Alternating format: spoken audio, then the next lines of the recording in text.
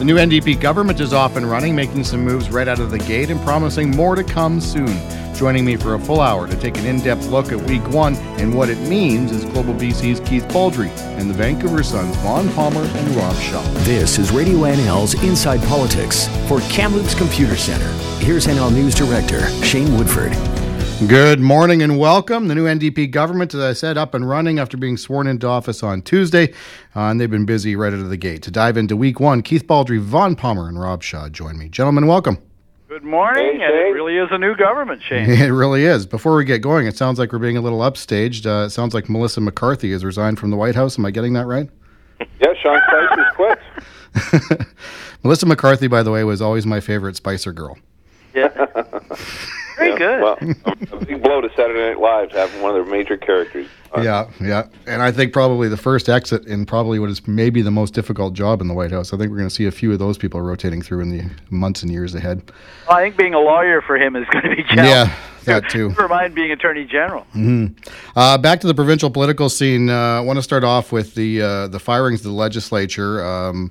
Not unusual. There always is a sort of a change of staff and a new government comes in, and certainly Carol James, and here's a little bit of tape of her, says this is sort of this is the way things go. If you take a look, we did not do a wholesale change. You saw a change in political positions. The BC Liberals certainly had put a number of people into political positions, and that's just something that happens when government changes hands.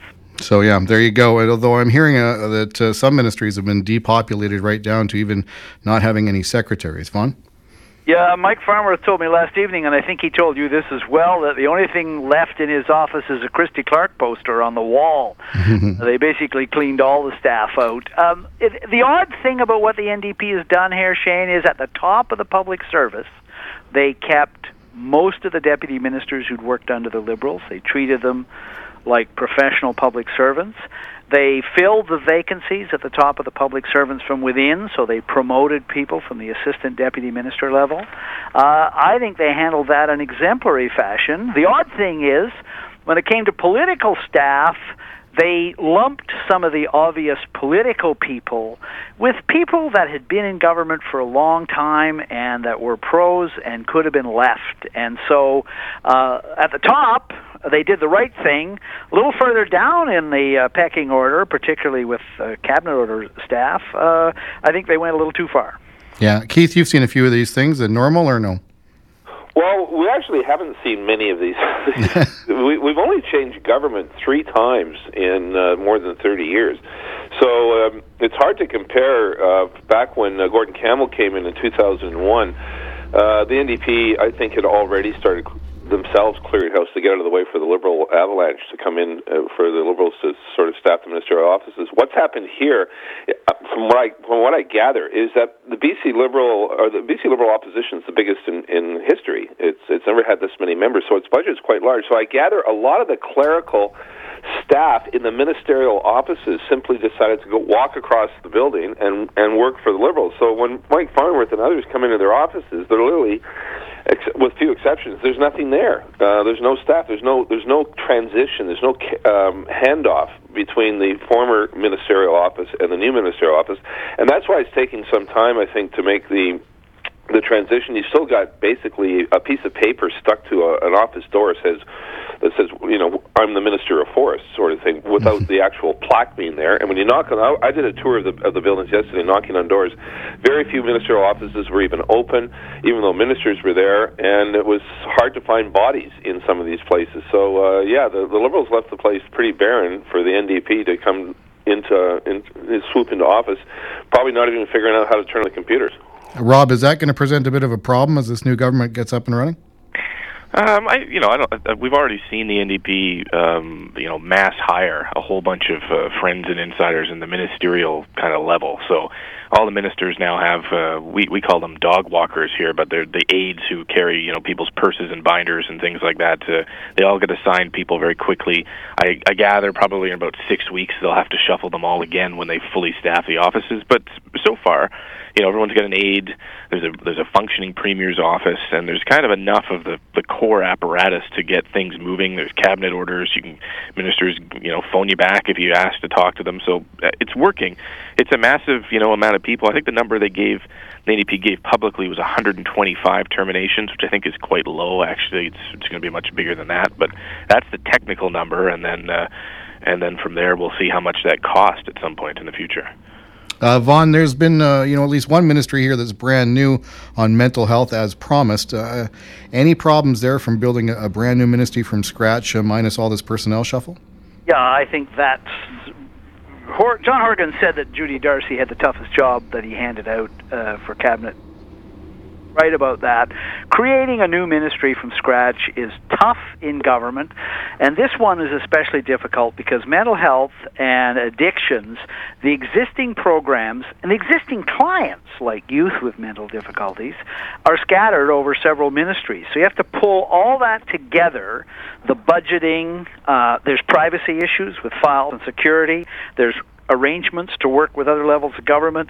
That's all got to be pulled together into a single ministry, and while you're managing a crisis, the fentanyl crisis. So, I know why they did it. They promised it. They had to do it, but I do think that problem is going to hold up a lot of what they want to do there. Somebody who worked in the bureaucracy years ago said to me, in government you can reorganize or you can get a bunch of stuff done, but you can't do both at the same time. Yeah, I wish Judy Darcy all the luck in the world, but boy, she's got a monumental task here, cutting through that bureaucratic entrenchment that has existed for so long, that, as Vaughn says, encompasses a number of ministries, notably the Ministry for Children and Family Development when it comes to youth mental health versus the Ministry of Health. There's going to be some turf wars, some privacy issues, some pushback by long-entrenched bureaucrats on this that don't want to share responsibilities or even files and privacy. So she's got her work cut out for her. It's not as easy as it would seem by simply the stroke of a pen creating a new ministry. This is going to be a very difficult challenge for Darcy. Yeah, not to mention we've got obviously a new cabinet, but there was a lot of lofty campaign promises, fully funding education. We've already mentioned tackling the overdose crisis. On and on it goes. We now have faces in those various portfolios who are going to have, in some cases, a very difficult challenge, basically sort of meeting the bar that was raised during the campaign. Adrienne Dixon, healthcare comes to mind. Right. Yeah, and I think just to pick up on the mental health and addictions, I mean, Shane, from talking to Terry Lake, the former health minister, that it's not like the government didn't do anything on the opioid overdose crisis. It moved by government standards quite quickly on most things.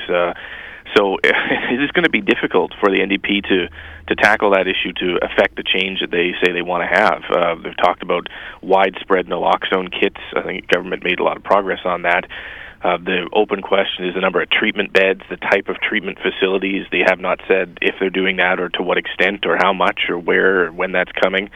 So there's a lot of big issues that Judy Darcy's going to have to tackle. On the other ones, every minister has a kind of, sort of a problem file on the top of their desk of things like Rob Fleming in education. He's got to find a bunch of money to get all of the teachers hired properly in the classrooms in 60 school districts by September, with the BCTF saying the government hasn't put enough cash on the table to fully fund that. So everybody's got a bit of an issue to deal with.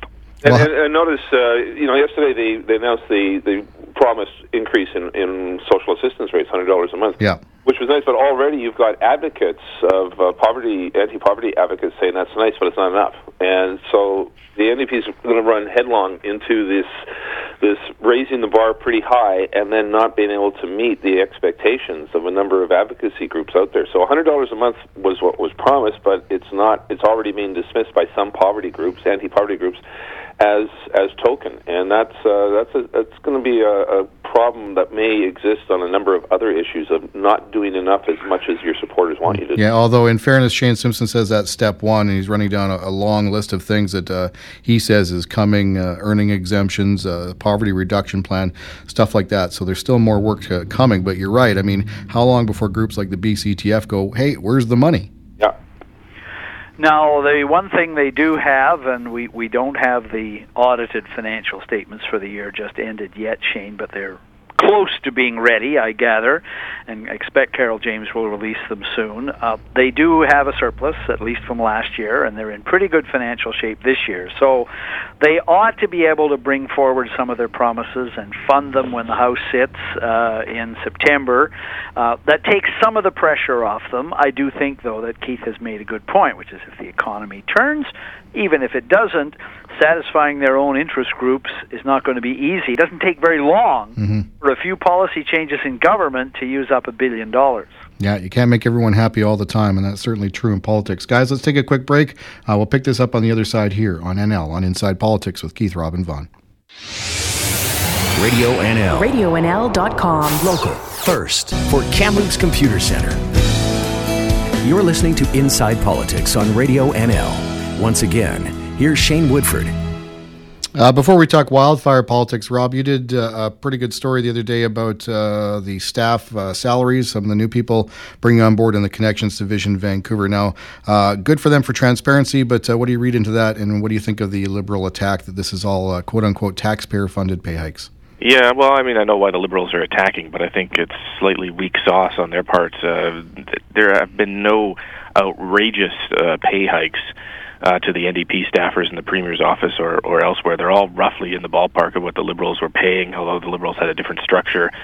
So, yeah, full marks to the NDP for putting the actual salary amounts out. The Liberals used to like to hide that by putting what were called salary bands in, and then you had to find the band, and the band always changed, and it just was a bit of a mess. So there are a lot of staff members who are loyal New Democrats, obviously, close connections to Vision Vancouver and the City of Vancouver, the Chief of Staff, Jeff Meggs, and the Director, Mira Orrick, and the Executive Director of Vision Vancouver is on a leave to work for the government as well. So, but that's not a surprise, you know, as we talk about the power center of government shifting from your neck of the woods, Shane, in the interior under Clark, to the City of Vancouver and Metro Vancouver under the NDP, and they've got a lot of connections. 2/3 of the cabinet are Metro MLAs, and the staff are Metro heavy too. So it's interesting. They're not fully staffed, I don't think, in all the offices, but that's what we've seen so far. All right, Keith? I think that's the big story, is that, as Rob says, it's the shift. The shift we saw in 2013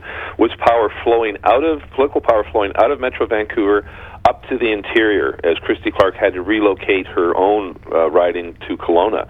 And it was really, follow the Fraser River and such, and that's where the political center of the BC Liberals were. Now it's very much in Vancouver and the suburbs, and you've got Vision Vancouver now moving into the BC Liberal government, and the staff from them, but also the ministers. So it's just top-heavy in Metro Vancouver. It's a real shift in political power when you look at the geography of this province. And feeds the ever-growing urban-rural divide, Vaughn? Yep. Yes, and the other thing about that power shift, which we all noticed in 2013, Shane, is I think it goes some distance toward explaining why the Liberals didn't pick up on how much political trouble they were in Metro Vancouver. I mean, that's where they lost 9 seats and 4 cabinet ministers. Yep. And I think because they were so tight with Fraser Valley and the interior and the north, they just didn't pick up on the fact that they were in serious political trouble in that region. The New Democrats need to be on their guard not to repeat that mistake, because they are now in the situation where they have a whole huge region of the province critical to the provincial economy where they don't have a lot of representation. A top Liberal told me yesterday that, in retrospect, he said, you know what, we were completely tone deaf in Metro Vancouver. We lost the soccer mom, and we weren't listening to that particular vital demographic, an elector, is the proverbial soccer mom. They lost their way with them, and that's what happens when you're 16 years in power. You become tone deaf. Yeah, and before we move on to Wald, I've said it before, but I cannot believe they did that, because I had a number of Liberal insiders and even MLAs, cabinet ministers, telling me before the writ dropped, they think this thing was going to be won or lost in Metro Vancouver, and yet they could not have positioned themselves more poorly or be more tone deaf to that region. Last week, guys, we talked about the nonpartisan approach in the wildfire front. It didn't take long for politics to rear its head there. John Horgan saying earlier this week that he's asked then Forest Minister for the Liberal government, John Rustad, to basically stick around. Christy Clark firing back and saying that's a bit of a mischaracterization. Here's the two of them. I talked to John Rustad again last night and asked him, we've been speaking about it over the past number of days, but I asked him formally yesterday if he would stay on to assist the new minister who will be sworn in at 2 o'clock, and he didn't hesitate to say he would. Well, I talked to John today. I think John's understanding of it is he's going to be briefing the new minister today, which as he should be, because we want to make sure this is a seamless transition, and that after the new minister takes over, they are going to open up, we hope they'll be opening up a daily, full, in-depth briefing for all MLAs, including John, so that we can, each of us, work in our communities with our constituents to support them. Rob, what do you make of all that? Yeah, it's interesting. I think Premier Horgan probably shouldn't have used the phrase "stay on" because that's not what Rustad was doing. He was simply giving advice, keeping the line of communication open. It's not, as I think you tweeted it out, Shane. He had to explain himself to his colleagues in the Liberals because staying on makes it sound like you're part of the new cabinet or you're part of the new government, and he's not doing that. Although I don't think that would have been the worst thing in the world, anyways, during a provincial emergency to have some type of role in the government. But that's not what's happening. The Liberals are going to very subtly try to exploit this without looking like they're exploiting it. The fact that the NDP have no MLAs, basically, in the interior, is going to be a persistent undercurrent in what Christy Clark says without actually saying that explicitly in a way that would kind of make it partisan, the wildfire response. But it's not unreasonable to expect MLAs in the middle of a provincial disaster to get briefed every day. Mm-hmm. And Horgan so far has decided to go with this approach of calling people up directly, him and Forest Minister Doug Donaldson, and keeping people in the loop that way. You might maybe make an argument that you get more out of talking to the Premier on the phone than you would in a briefing anyways. I don't know, but it is a weird, interesting little political dynamic that's the undercurrent of all of this. Vaughn, to you? Yeah, I was thinking of praising Rustad and the Liberals for graciousness on this, and say that's kind of a nice sign that you'd at least keep the lines of communication open and maybe be on call to offer advice if needed. But of course they have to go partisan on it and go overboard and say, oh no, we're not. I don't know. I think this is one that the two parties could have just agreed to just let it slide and say, look, obviously we're going to keep in touch during a crisis instead of making a big. Well, the Forest Service has a 1:00 p.m. conference call every day, the Wildfire Service. I'm sure the MLAs can get on that if they want. I think this is a bit of silliness, but on a larger picture, Shane, I'm just going by some of the social media comments from the Liberals where they seem to reflect the attitude that they still won't accept what's happened, that they are not in power, that there is a new gang running the government, and that they still won't accept the legitimacy of this arrangement from the BC Greens, that it's phony, fake, and isn't fair. And it's a byproduct of what's happened with the Greens and the NDP is an outcome that's legitimate under our Westminster parliamentary system. But the Liberals don't seem to agree with that. And it reminds me, and I tweeted this the other day and it got an enormous reaction on Twitter, is that the Liberals seem to be making the same mistake the NDP made in post-2013 when they would not accept the fact that, despite being ahead of the polls, they lost the election, that Christy Clark won. They didn't accept the legitimacy of the Clark government for a long time, and I think that weakened them as an opposition. And the Liberals better be careful here that if they don't sort of admit to themselves that they've lost the outcome here, I don't think it's going to hold them very well in opposition, and it's going to sort of shackle them in terms of getting ready for the next vote. And also, I don't know if hypocritical is the word, but it definitely flies in the face of what Christy Clark said as Premier after the election, saying the big message from the electorate is for us to reach across party lines and work better together. Vaughn? Yeah.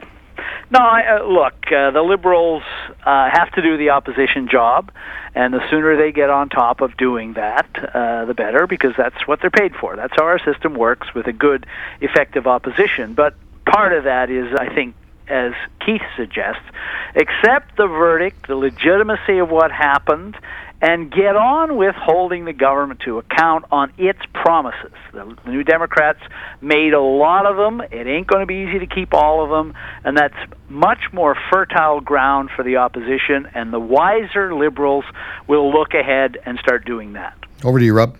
Yeah, the mistake to pick up on Keith's point, the mistake that the NDP made when they didn't accept the legitimacy is that they didn't analyze their enemy, their political foe, for strengths and weaknesses for quite a long time to figure out how to deal with them. They just kind of refuse to do that. And you look at the Liberals now and you wonder if they're doing the same thing. It's not good enough to just whine about the results. You have to look at who did Horgan put into cabinet, how can you go about picking apart the files that you used to have ministers in, and what are the strengths and weaknesses of John Horgan, and how are you going to deal with it? And if you just complain, you miss the opportunity to really get to know your enemy. And that the NDP did that for quite a long time, and Clark ran over them, just steamrolled them in the legislature for several months, and probably a better part of a year. So they better get on it fast. Yeah. And the Libs have to stop complaining about issues that they really don't have a lot of credibility on, and that's things like political hires and appointees and paying people. As Rob said, the salary structure for the staff doesn't really vary much from what the Liberals did, but the Liberals stacked their government with all sorts of friends and insiders, and they can hardly be in a position now to complain that the NDP is doing the same thing. Yeah, let's take a break to the bottom of the hour, get caught up with the news with Bob Price. On the other side, some changes at Crown Corporations already. More with Keith Roth and Vaughn and Inside Politics after this break. Radio NL. RadioNL.com. Local first for Kamloops Computer Center. This is Radio NL's Inside Politics. Here's NL News Director Shane Woodford. Welcome back. Thank you for listening. We're talking to Keith Baldry, Vaughn Palmer, and Rob Shaw. Guys, already changes made at the various Crown corporations.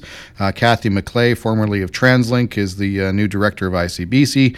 Cassie Doyle, the chair of the BC Housing Management Commission, and Joy McPhail, appointed chair of ICBC, former MLA and cabinet minister, obviously, and Kenneth Peterson, appointed chair of BC Hydro. Vaughn, you got the skinny on Mr. Peterson. Yeah, Peterson's an interesting guy. He's an old BC Hydro guy, worked there for 25 years, spent 10 years heading up PowerX, which is Hydro's electricity trading subsidiary. So in the mid of one controversy, they got into a big mess with California back in 2000, 2001, and a long legal battle that British Columbia ended up on the losing side of. But the thing I would say about Peterson is two things. One, he clearly knows BC Hydro, knows the energy industry, so John Horgan has tapped somebody who has some idea what they're doing going in there. And the other thing is, it's a 5-year appointment, Shane, so I think Horgan is taking the long view of these appointments. McPhail is 5 years at ICBC, and the new head at Housing Management is a 5-year appointment as well. Yeah, and as we mentioned, BC Hydro and ICBC pose some serious challenges for this government. Keith? Oh, man, there's some big headaches ahead, particularly at ICBC, where the skyrocketing number of claims and the cost of settling claims has greatly outpaced the ability of ICBC to cover that simply with the current rate structure. So something's got to give here. There's going to have to be a fundamental change to our car insurance system. There has to be a cap on claims, perhaps, or a big boost in our insurance rates, but that is a ticking time bomb that the NDP has inherited from the Liberals, who kept kicking the can down the road, not wanting to really deal with this. Hydro's also got some major challenges with deferring a lot of massive expenses it's incurred, largely through basically what was needed. They've got to maintain and always improve their massive infrastructure, which is everything from dams to transmission lines to generation plants. They had to be upgraded. And when you start doing anything at Hydro, we're talking billions of dollars always, not millions of dollars. So these are two huge financial headaches that they land squarely on the NDP's plate. Rob, now that ICBC has a new director and chair and Hydro has a new chair, do we see any future moves to kind of further kind of tackle the power structures of those Crown corporations? Yeah, I mean, it's important to keep in mind John Horgan can't just come in and fire the CEO of BC Hydro, for example. They need to replace the board, or the chair of the board at least, or other people in the board, and then the board finds a new CEO. So that's kind of how it would work, and you'll see them tackle that issue probably in the days ahead. But this is going to be a problem for the New Democrats, because like on BC Hydro, for example, dumps money into the government budget every year. Mm-hmm. Even when it doesn't have it borrows money. It's going to borrow $850 million for the next 3 years to give back to the government in the form of dividends, money Hydro doesn't even have. And that's on the budget that the NDP have inherited. So they're going to have to, take a bath on that if they want to end that practice, which they have said they want to do. And the Liberals were in the process of maybe trying to do. So that has real budgetary implications for the NDP. And then on the ICBC side, people get irate when their insurance rates go up. It's a monopoly for basic insurance. And yet, those insurance rates are being subsidized by the optional side of ICBC, which actually makes money. And the Liberals were just dumping the optional cash back onto the basic side, which used to be illegal, but they changed the law to allow that to happen. And, I don't see any magic way out of that without blowing up the core structure of ICBC as well. So two huge issues that are inside ministries. Actually, ICBC is under the Attorney General's ministry, so David Eby inherits that headache, and Hydro is under Michelle Mungal, and those are going to be massive problems. They're going to take quite a long time for the new ministers to get their heads around. And by the way, I asked Finance Minister Carol James about whether they would stop the process of dividends, and this was her response. Cabinet will be having those discussions. It's early going yet. We'll need to take a look. We committed in the platform to an independent investigation of both Hydro and ICBC, getting a handle on with what's going on in there. And so that'll be job number one, to make sure we know exactly where the finances are at, what's going on in both of those Crown corporations. And then the discussions will occur around how we can fix the mess they've left for us. There you go, Vaughn. Yeah, the mess. There certainly is one with both of those, and I'll take the ICBC one as an example because there is a report internal done this year from ICBC on why accident rates are rising, why claims are rising, and what could be done about it. And I think I was told that either the lawyers won't like the remedies, or the ratepayers won't like the remedies, or the victims of accidents won't like the remedies, and maybe all three will be ticked off, because what you're probably going to see, Shane, is we're going to venture into what's been done in some other provinces, which is not full-blown no-fault auto insurance, but limits on claims for some kind of accidents to try to discourage the rising cost of settling claims and of legal battles, soft tissue injuries. The other thing is, I'd say not out of the question, Shane, that you're going to see a return of photo radar in some form on British Columbia, because there's a call for that as well. Oh, that's interesting. That's going to make some people angry. We don't call it photo radar anymore. No. What's the term, Bob? Speed cameras. Speed cameras, yeah. Speed cameras, huh? Interesting. As far as the budget goes, the NDP have promised to balance the books, but as we've just talked about, there's some pretty hefty fiscal challenges here, Keith. Are we going to see that old adage of, the books were worse than we thought? Oh, I think there'll be a bit of that, but Dion laid out the books for us before their departure from government, and because the budget is in such a massive surplus, I don't see how it suddenly goes into a deficit simply because of a fresh look at the books. Having said that, though, I think they will look at the Crown corporations and will come up with a very negative review of Hydro and ICBC's internal finances. And I think that's where the books are going to look a lot worse than they looked before the transfer of power. But on the general core government side, I don't think there's going to be much of a change, with the exception, of course, the firefighting budget is going to be massively larger than what was originally in there, because the budget to fight fires is sort of phony anyways. Yep. You spend what you spend. It's if there's a fire, you put it out, and some years there's not a fire, and so the budget isn't that big. So it's sort of a phony number going in, but it does have an impact on the bottom line. I suspect that number will detract from the surplus the Liberals had. Yeah, for example, the budgetary line for the firefighting, I think right now is $63 million, but the actual cost is now well over $100 million. Rob, do you think, we're going to see a partial budget probably early September, full budget as usual in February. Do you think they're going to be able to kind of balance the books and fulfill all of their lofty promises, or no? Well, you have to wonder if they're going to carry through immediately with the plan, the tax hikes that the NDP had promised in the election, which was, to return the higher income tax bracket for people who earn more than $150,000 a year and raise the corporate tax rate by a point. And together, I think those brought in hundreds of millions of dollars in new revenue. Do they need to do that right now in this first budget if they have a giant, whack of cash sitting there? I'm not sure, but they could and free up a little bit more money there if they're going to find themselves slightly tight on the books. I think more likely, and Carol James has kind of hinted at this, is they will just accelerate some of their promises up to use the money that they have. So maybe $10 a day childcare doesn't take 10 years, and it doesn't come in by one age group every year. Maybe you start with 2 or 3, or you accelerate some of those promises. So that it'll be an interesting, look at the finances. We don't really even know. We know how the last fiscal year ended with that massive surplus, but the current year in the budget that the Liberals presented was a surplus of $200-something million, I think. We don't know where they're on track to how much larger that is, and that's the kind of year that the NDP have to deal with. So the numbers will be very interesting when we see them. Absolutely. Let's pick up this discussion on the other side of a quick break here. More with Rob, Keith, and Vaughn in Inside Politics on NL right after this. Radio NL. RadioNL.com. Local. First. Accountable to you. This is Inside Politics with Shane Woodford for Kamloops Computer Center on Radio NL. Welcome back. Thanks for listening. We were talking about budgetary challenges just before the break. To pick up on that, one of the big challenges will be some holes in the revenue side. Keith, MSP is a much maligned fee that most British Columbians absolutely despise. John Horgan's going to cut that thing in half en route to scrapping it per his campaign promise in the spring budget, not the fall budget. Is that going to pose a challenge?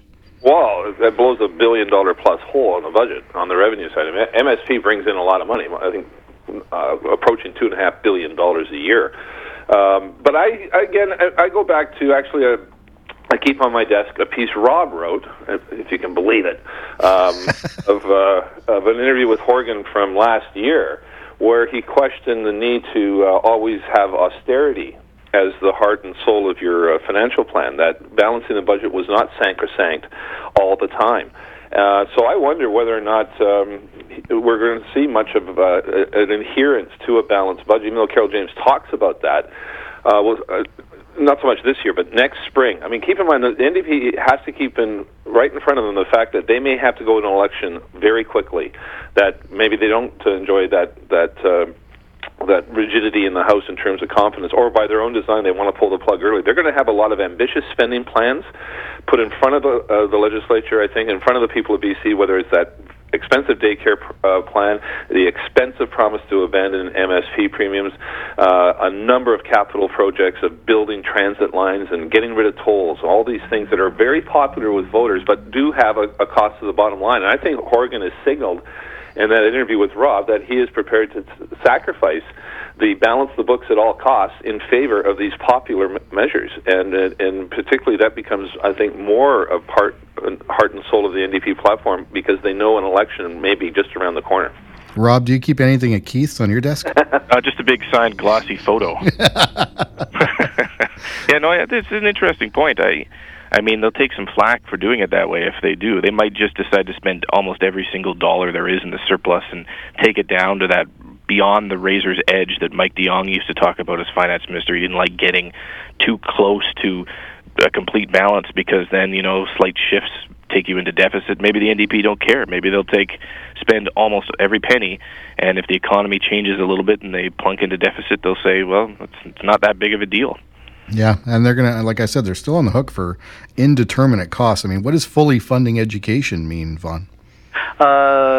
Probably hundreds of millions of dollars more, because they've loaded that into a promise to get rid of portable classrooms in some metro districts. So those are expensive. Takes time to build them. Another one that we really don't know how they're going to do this, Shane, and it'll make people who paid for the Coquihalla feel really good about this. But the Liberals are going to get rid of tolls on a provincially owned bridge, the Port Mann, and on a bridge the province doesn't even own, which is the Golden Ears Bridge.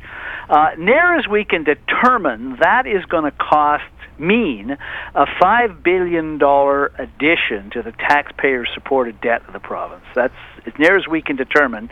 That debt, which is now supported by the tolls, so it's self-supporting, right, is going to go into the provincial books, $5 billion, We don't know how big the annual subsidy is going to have to be to get rid of those tolls. And at the same time, the government is talking about taking another bridge and replacing it, the Pattullo. That's probably $1 billion. That was going to be supported by tolls. No tolls.